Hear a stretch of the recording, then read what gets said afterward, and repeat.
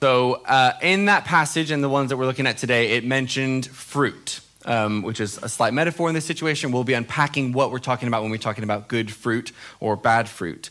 But what exactly is good fruit then? What does that mean? What is good fruit? It's not just kind of apples and bananas and stuff. The Bible actually mentions fruits of the Spirit, okay? And these things are goodness, kindness, patience, faithfulness, self-control, love, joy, peace, gentleness, all these amazing things which are fruits of the Spirit. It's really good things that add to our lives and also bring a touch of heaven here on earth. And I actually like how Paul's been adding some nice there's kindness there, love, and different things as well. Great job, Paul. Carry on. The more that we practice these fruits in our lives, the more they become habit, right? Good fruit in our life might also not only be expressed through actions, but actually through reactions.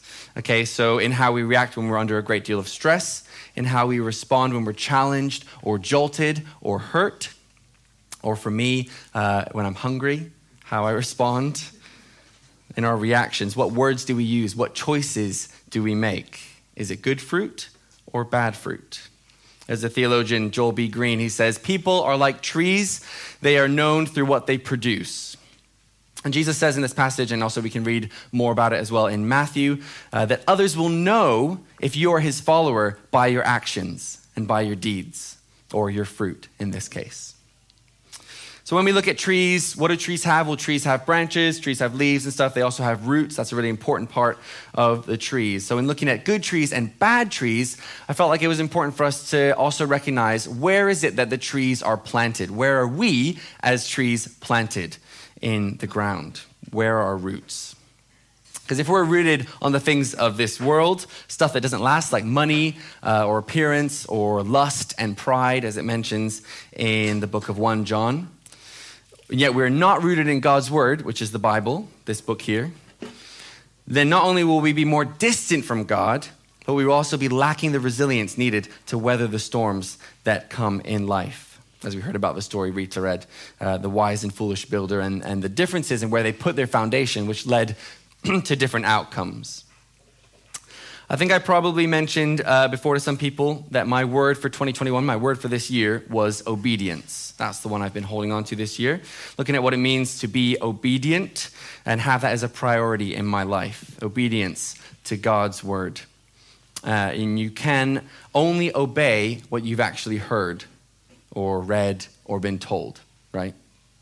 And yet Jesus offers a different path to everyone. One that we can read about in the wonderful book that is the Bible. A path of selflessness, of community, of purpose, and hope.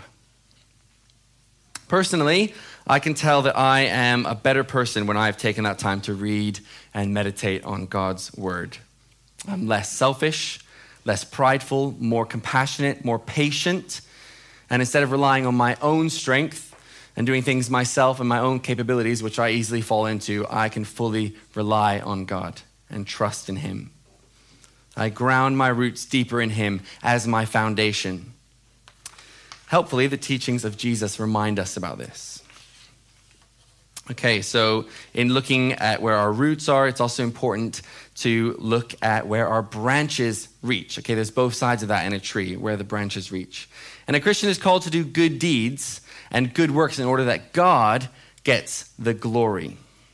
If we are obedient to God and carry out righteous acts, good deeds, we can point to God and say, this is the reason why I did that. A loving Father is the one that I am serving. The creator and sustainer of the universe is the God that I love and honor and worship. He is where my purpose comes from, and here on earth is where I am to live out this purpose. N.T. Wright says that Jesus wasn't teaching his followers how to rise above the mess of the world.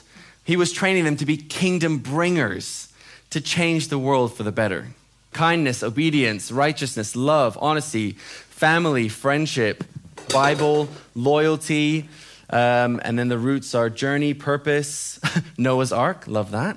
It's in the Bible. Jesus Christ, the cross, health, resurrection, growth, and stuff. Okay, very good. So what I've kind of been mentioning is that if the roots are rooted in God's word, right, in the Bible, then thumbs up, that's awesome. However, the branches need to also be kind of equally matching in their reach, right? Because if they don't, let's fix this.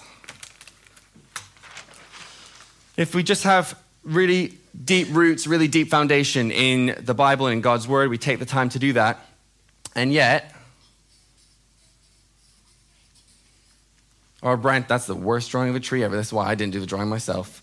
And yet our tree is just tiny. The reach is small. It doesn't go very far. It's hesitant. It's inward. We're missing the point here. We've missed something. It needs to be both sides, rooted and reaching in our good fruit and the things that we do.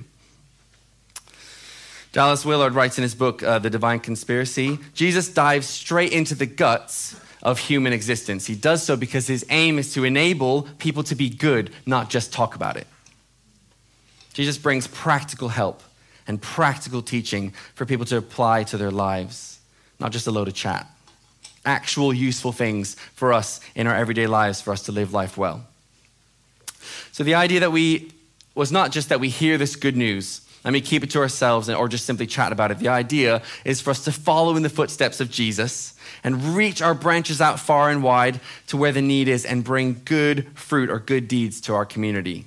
Just like this image here, far and wide, all these great words, fruits of the Spirit as well. Rooted in God's word, taking in the nutrients and goodness from it that we can get, we are able to grow up and out and extend our reach further in more meaningful ways into our community. It takes both of these things, learning God's word and putting it into practice, both hand in hand. Because if we focus just on hearing God's word, something's missing from our purpose on earth. We heard about it in being good stewards. We read about it in Genesis. And also if we just focus on the practice, actually there is an issue there as well, because then we might forget or miss the grace of Jesus that's been poured over us in his death and resurrection as well with the cross. People in this room and people in the chat as well, other things that were mentioned on the chat actually say encouragement, sense of joy, empathy, kindness, generosity. So people are able to mention all these good qualities about people in their lives and good fruit that they've seen in their relationships. And these encounters with good fruit require relationship. You know, you have to actually encounter people to experience the good fruit, right? You can't just be in your own world. Just like Jesus himself was on the streets, talking to people, encountering people, loving people, noticing them. So if this Bible passage in Luke 6, if we just jump a few verses before, you can see that Jesus also reminds us not to judge other people. This is not really a time to do that. It's not to look at people and go, you haven't got any good fruit. It's actually a time for self-reflection and a time to really look at our own lives. But I don't want anyone to go away from this and be like, oh, I'm a rubbish person. I'm a bad Christian. I don't do X, Y, Z. That's not the point. Doing good works is amazing. It's really great. It's an act of obedience to God's will. But where we do it from, the place of knowing that God's grace has been poured upon us. Because this is the truth right here. In case you don't know it or if you need reminding of it, there is nothing that we have to do to come into relationship with God. Jesus has already done it. Thanks to Jesus, he has paid the price. His sacrifice has built the bridge for us. And therefore, we are compelled by love in all that we do, as Paul writes in 2 Corinthians. The more you learn about who Jesus is and how this whole collection of books is all about him and the rescue story of God for us to bring us back into relationship with him, the more you then want to do good, you want to love others, you want to produce good fruit and display the fruits of the Spirit in your life. But what if you are watching or you're here today and you don't consider yourself a Christian? Where does that leave you? Well, some of my friends who weren't Christian used to say to me, I can't be a Christian because I'm not a good enough person. Friends, being a Christian does not mean you are a good person. In fact, being a Christian, a follower of Jesus, means you are a flawed person and you know it, with sinful tendencies, and you are doing your best to be better, to be obedient to the words of Jesus, and to live fruitful lives. to steward the earth well, and make a stand against climate change, to love your neighbor well, to try and become more and more into the likeness of Jesus. Yes, sometimes you will fail, but you have to keep trying. Years and years ago, I actually worked with a colleague. He was Christian, and I lovingly challenged him once on something that I thought wasn't great. And his response was, "I'm a terrible person, just accept it." Although he didn't actually say terrible person, he said something slightly more offensive, but you get the idea. To that I say, no, I don't accept that, actually. If we approach our lives with this defeatist idea of, I'm going to mess up anyway. Oh well, that's just how it is. I'm going to sin and do bad things and hurt people. Might as well accept that. Then actually, we're missing the opportunity that Jesus gives us to be different, to try and be better. To seek God's kingdom, his perfect kingdom here on earth, and to share that with others. So if you know you are making bad choices and you still continue with that pattern, well, you're slightly like the foolish builder who puts their foundation on nothing and doesn't listen to God's word, isn't obedient. What is our fruit? What choices do we make? What words do we use? The passage said, "For out of the overflow of the heart, the mouth speaks." Dallas Willard also says, "Actions do not emerge from nothing. They faithfully reveal what is in our heart." And if you're looking and reflecting on your life now, and you think to yourself, I'm doing so much for God and for the kingdom, and yet I see no fruit. I see no kingdom change. Where is Jesus at work in my life? If that's you, can I encourage you to go back and maybe read the passage again and just recognize how it's actually not about us, it's about Jesus, it's about God. And perhaps if you don't see things externally in your life, maybe, just maybe, Jesus is doing work internally in you, molding you, shaping you, healing you, deepening your reliance on him, so that we can build our foundations even deeper in Christ and trust in him through it all. But as I come to a close, I just want us to think about these things, a couple of things. And maybe you want to write them down, maybe you want to write them on your phone. If you got a piece of paper, you can chat about them in your groups as well afterwards. These are the things. So what are the ways we want to be recognized by others?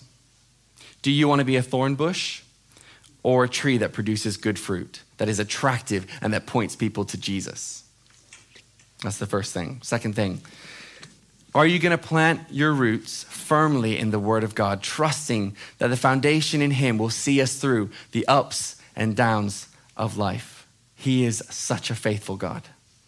Maybe today you want to pray to see more fruit in your life. Maybe you want to see more of that in all that you do. Maybe, just maybe, I felt like this was appropriate today actually. Maybe you're watching, maybe you're here in the room, maybe you're watching online and taking part that way. Maybe something has struck or in something that's been said, and actually there's something about this Jesus that this is someone you want to get to know more of.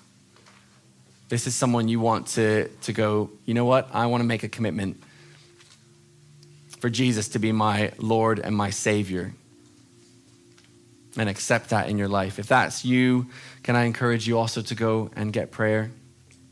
Or if you're with someone, ask them to pray with you. Or if you're on your own right now, if you're watching on your own, just say a prayer in your heart, welcoming Jesus into your life, welcoming him as your Lord and Savior. And then from then on, you can look at what it looks like to have your roots grounded in God's word and what it looks like to reach out with your branches into our communities.